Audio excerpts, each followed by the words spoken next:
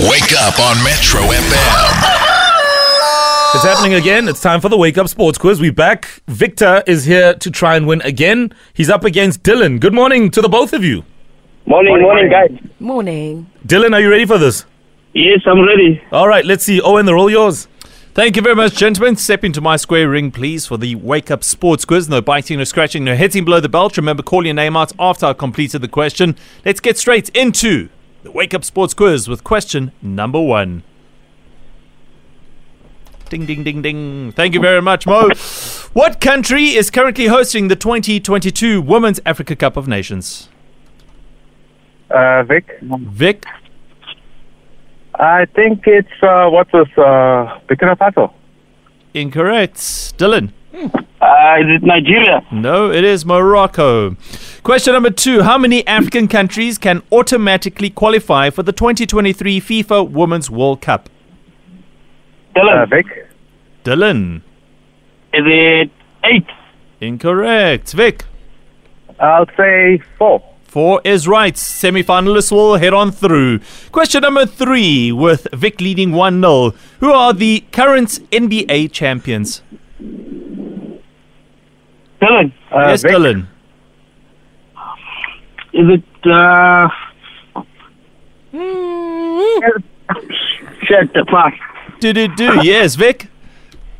Chicago Bulls. No, it is the Golden State Warriors. Wow, what happened?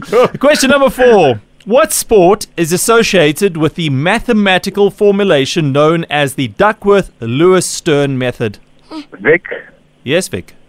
That'll be cricket. That is right. It is the method used for resetting targets in interrupted one-day cricket matches. And our 5th and final question, how many championship points are awarded to the winner of a Formula One Grand Prix? Vic. Yes, Vic. 25. 25 is right. And just like that, Vic wins 3-0.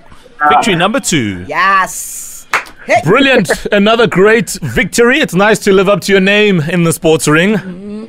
No, thanks, buddy. All right, man. We'll check you out tomorrow.